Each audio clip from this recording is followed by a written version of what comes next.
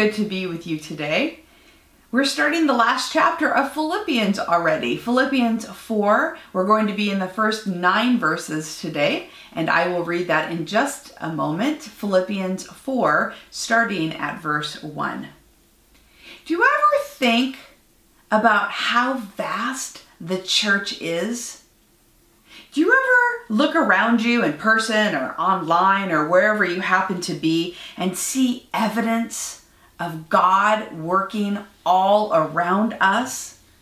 It's estimated that there are over 2.5 billion Christians, 2.5 billion people who proclaim faith in Christ right now, who live out the gospel in various forms every day. 2.5 billion. That's about 31% of the entire population. It's inspiring, isn't it? And comforting and humbling to know that the Spirit of God is alive, bringing hope and truth and love to people everywhere.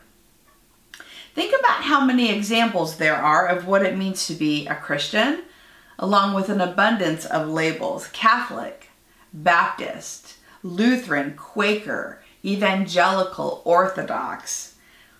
There are some very vocal followers of Christ, and there are so many who are more quiet about their faith. There are those who focus on good works, others who put their energy into evangelism, scholars who write books so we can think deeply about the faith, servants who lift up those who have been beaten down by life. There are wealthy believers and some who are so poor. Christians are in every nation, of every culture, praising God in various tongues, some wearing beautiful native garb.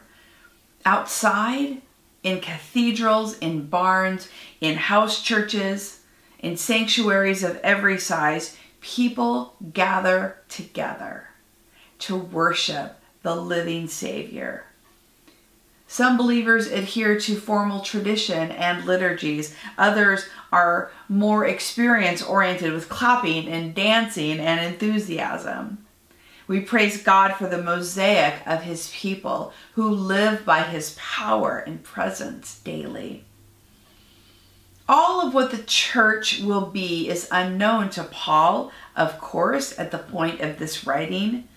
Reading this passage, we see how his words are for the Philippians, but also how necessary they are for believers in Jesus all over the globe from that time until today. As Paul finishes up his letter, he reiterates earlier themes for emphasis.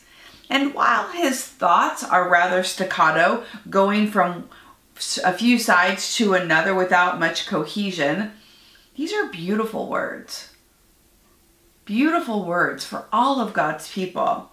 One question we can ask out of this passage is this: brothers and sisters, who are we going to be?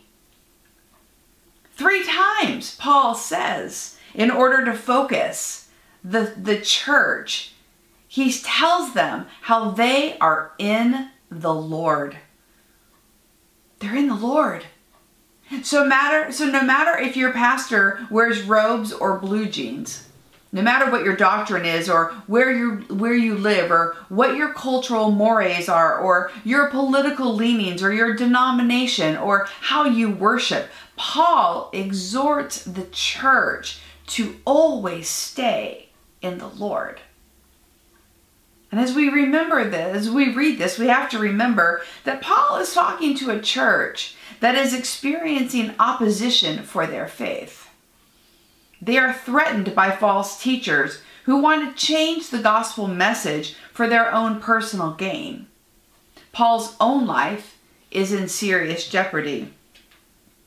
But church, who are we going to be today when life is hard, when there are serious obstacles and strife all around us, when the divides are deep and some parts of the church have become an echo chamber of society. Who will we be? In times of uncertainty and harshness, when life is maddening all around us, when it seems like it must have for Paul that the Lord has to be returning again soon, because things are incredibly surreal. Let us hear Paul's counsel to us. Philippians 4, beginning at verse 1. Therefore, my brothers and sisters, whom I love and long for, my joy and crown, stand firm in the Lord in this way, my beloved. I urge Euodia and I urge Syntyche to be of the same mind in the Lord. Yes, and I ask you also, my loyal companion, help these women, for they have struggled beside me in the work of the gospel, together with Clement and the rest of my co-workers, whose names are in the book of life. Rejoice in the Lord always. Again, I will say, rejoice. Let your gentleness be known to everyone. The Lord is near. Do not worry about anything, but in everything by prayer and supplication with thanksgiving, let your requests be made known to God. And the peace of God, which surpasses all understanding, will guard your hearts and your minds in Christ Jesus. Finally, beloved, whatever is true, whatever is honorable, whatever is just, whatever is pure, whatever is pleasing, whatever is commendable. If there is any excellence and if there is anything worthy of praise, think about these things. Keep on doing the things that you have learned and received and heard and seen in me, and the God of peace will be with you. Let us pray. Lord, how beautiful your word is. And we ask, God, that we would receive what we need from you today and that we would know your peace. May we glorify you, God, glorify you and honor you with our teachable hearts and minds. Amen. Last week, Paul invited us to remember what it is that we've gained by knowing Jesus as we press on toward the finish line of our faith. We talked about those who have gone before us. It was All Saints' Day, and how those people inspire us. The scripture reminded us that we are citizens of heaven before we belong to any nation on earth. One day soon, Christ will transform us when we enter into his glorious presence. What we read today is the beginning of the final exhortation before the closing remarks of the letter. Here, in affirming and direct language, Paul reminds the church who they are in the Lord and the vital choices that must be made to stay there. In this final teaching, we hear Paul's serious tone as well as his deep love for God's people. The bridge between his last thought at the end of chapter 3 and the new one today is Paul telling the church to stand firm in the Lord.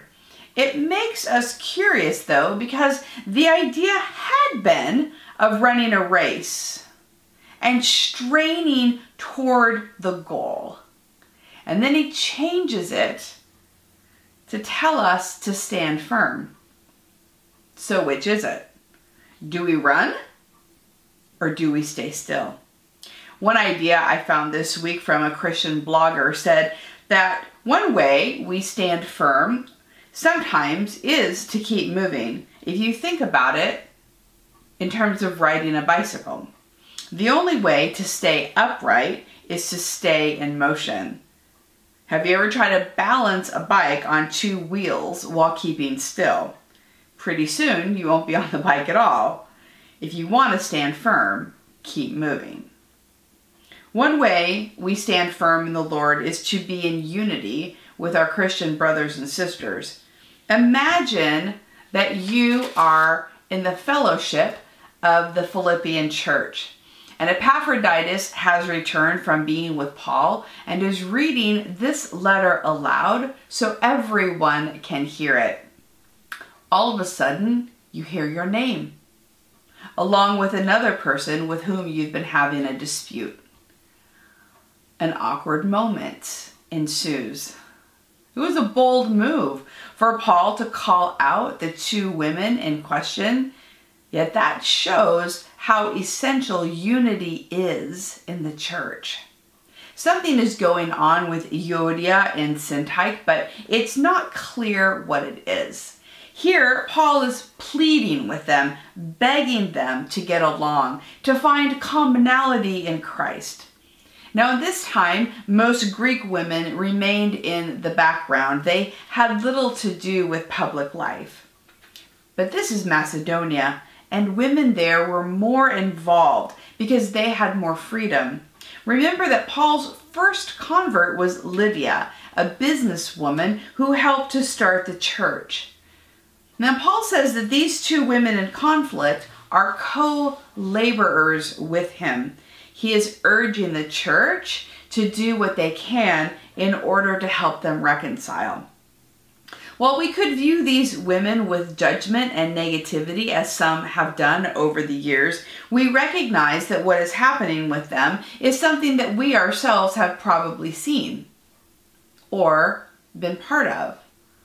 Because Paul is naming the issue, it's probably affecting the church. So it's not probably a personal argument, but one that could bring a permanent split in the fellowship of believers.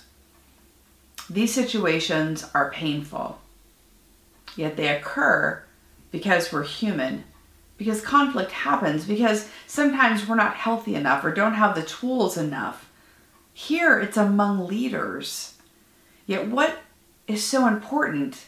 What is so important, we ask ourselves, that we should be estranged from one another? What issue is more important than our brother or sister standing right in front of us? Why is it that we have such a difficult time finding common ground and coming together in Christ with teachable spirits and humble mindsets? Listen to what Paul says in these verses.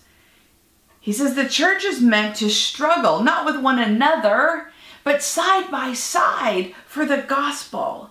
Sometimes when we fight, it's not about eternal issues.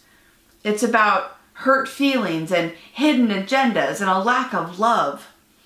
To agree that our mission is to spread the gospel, that is our core mission, it's a strong foundation of unity if we can agree to that. The church should be helping one another find peace in our relationships. That's what Paul is emphasizing here. Paul asks an unnamed loyal companion to help these women in their strife. There's accountability in leadership. Sometimes all of us need to help facilitate listening and healing. Paul also says that their names are in the book of life. We have to remember there are no divisions in heaven. So we should find a way to work out the painful rifts that we have here.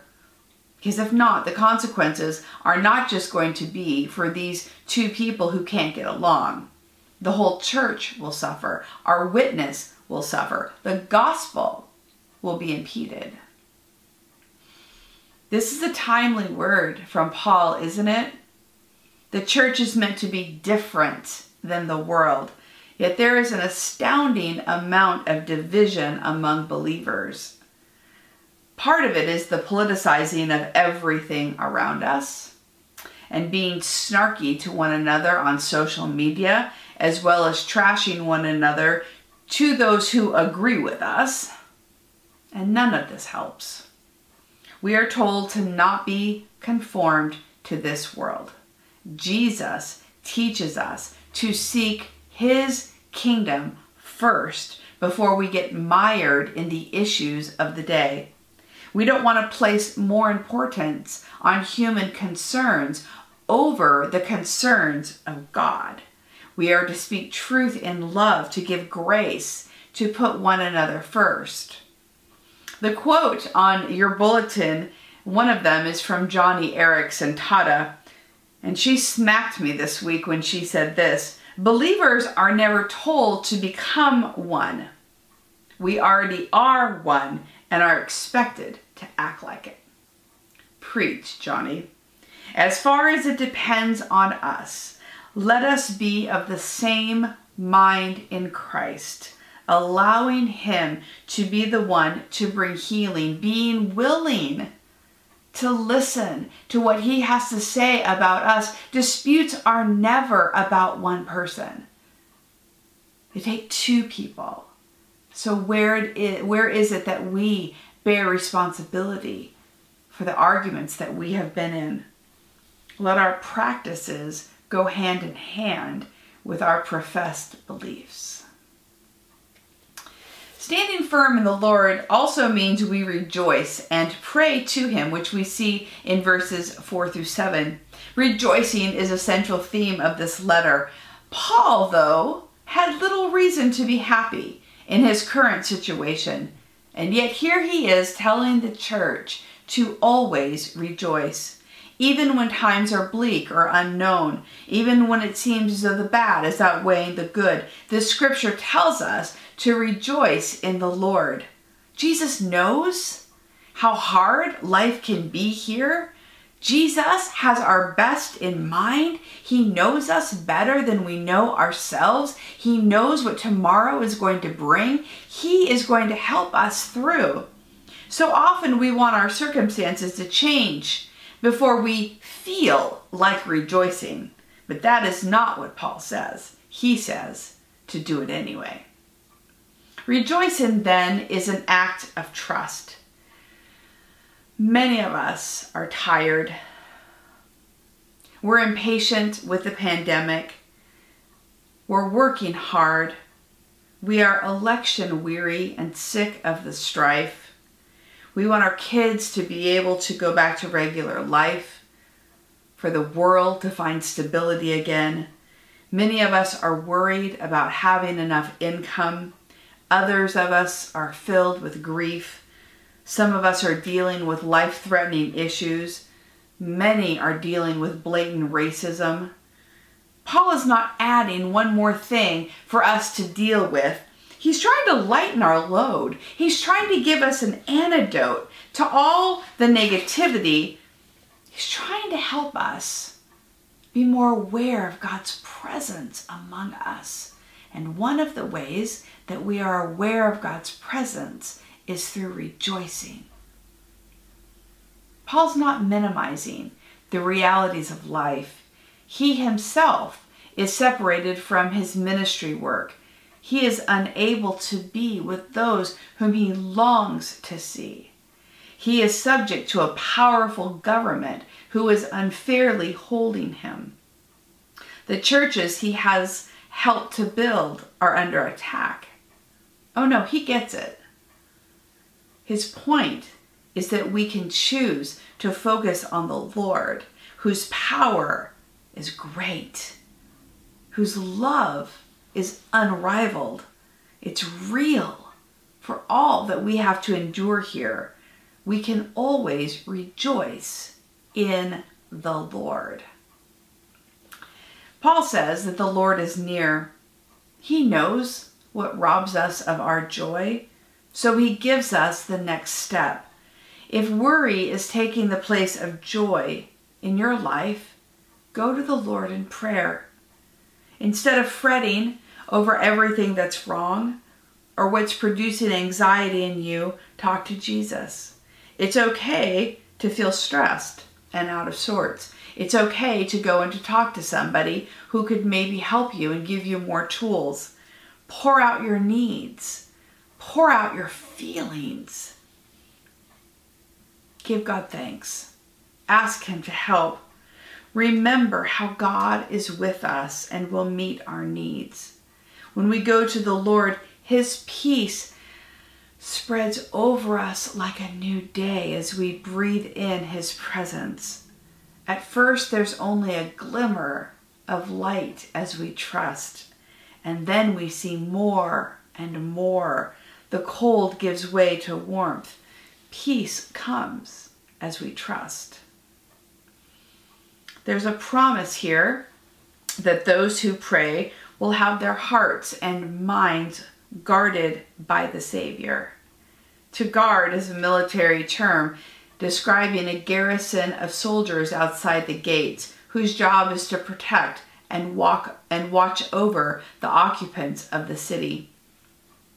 He who watches over us doesn't slumber, nor does he sleep. He escorts us in our comings and goings. We have no idea the way that he defends us and shields us from the danger that's all around us. It's not possible for us to worry less on our own. We need to go to the Lord who cares deeply for us and knows us. Christ will meet us in our most vulnerable places because he understands our plights. He surrounds us with himself. He sees the condition of our hearts and how we long just to let it go, how we long to have someone understand us. Let's take a moment right now and seek the Lord. What is causing you anxiety? And what is it that you can give to the living God? He is here now with us. We ask with thanksgiving in our hearts. We ask not looking at anything or anyone except for him. The Lord is near. Let's just pause and take a moment and be with him.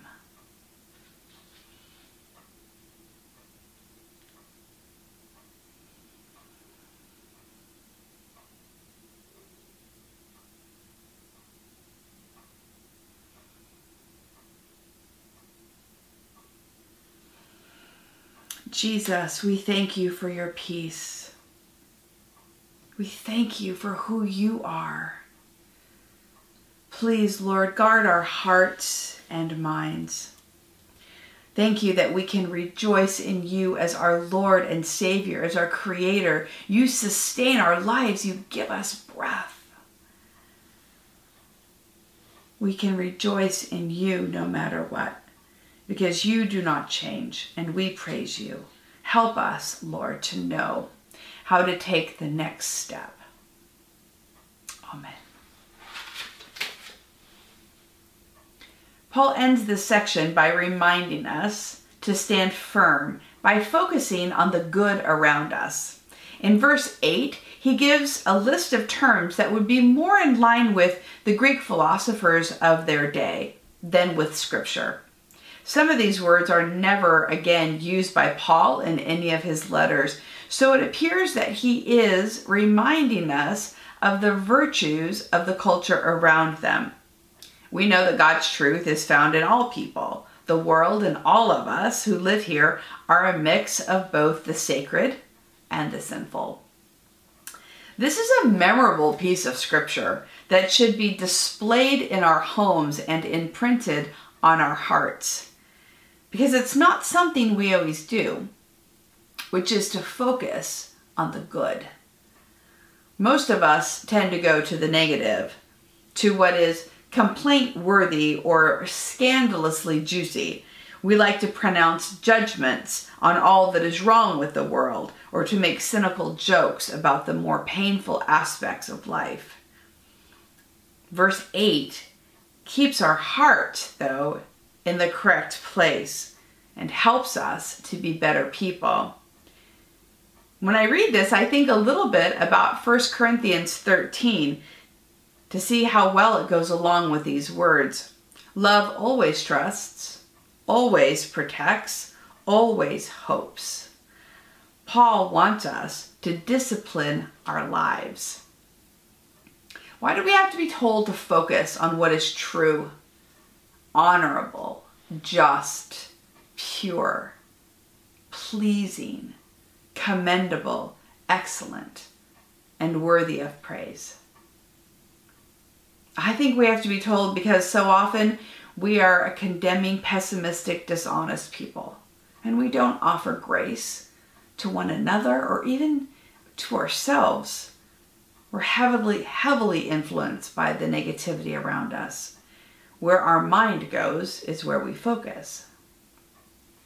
When I was in elementary school, I was in a bowling league. I still have my powder blue 10-pound ball, which I take out when we roll a few games, and I try to beat Mark Bates. In my little town, the bowling alley was a place to be, and in 1977, it was happening, believe me. I would ride my bike once a week after school and bowl my little heart out. One of the coaches, yes, there were coaches, told me in the beginning when lots of my balls went into the gutter that my thumb was turning when I was throwing the ball. At the point where the ball was being released, my hand would pivot quite unconsciously to the right, because the direction the thumb takes is where the ball will go. Isn't that a great idea? Where our mind goes is where our hearts and actions will follow. These are not easy days to stay focused on all that is good, but there is goodness everywhere if we choose to see it, if we choose to focus in, as Paul is exhorting us. If the church isn't doing it, who's doing it? It's what we need to do. When we stoop to the level of our world, or when we allow our disgust to fester or overtake us, we not only lose our peace, but we've lost a key battle in our faith journey. Where's your pattern of negativity keeping you down? Our minds are always set on something, and Paul wants us to see what a choice we have before us always. He wants the minds of those who follow Christ to be set on those things which are praiseworthy. Amen and amen. Stand firm in the Lord. Be of one mind in the Lord. Rejoice in the Lord. Set your mind on those things which are from the Lord. These words keep us anchored in the Savior in ways that we really need. Paul's hope for the church in all times is to help create spaces where everyone can truly know God, truly understand and feel His wholeness and peace. Who are you going to be, brothers and sisters? As we press forward and stand firm, we ask Jesus to minister to us as His body, to encourage and assure us. If there is something from this scripture that God is telling you to do or to stop doing, please take a moment to hear what He's saying and commit to following through on all that He is encouraging you to do. May we affirm one another. May we hold one another accountable through the Word of God as we live out who God is leading us to be. Let us pray. Thank you for listening. If you would like to learn more about the Free Methodist Church of Santa Barbara, you can visit us online at fmcsb.org. We pray this message has been a blessing to you.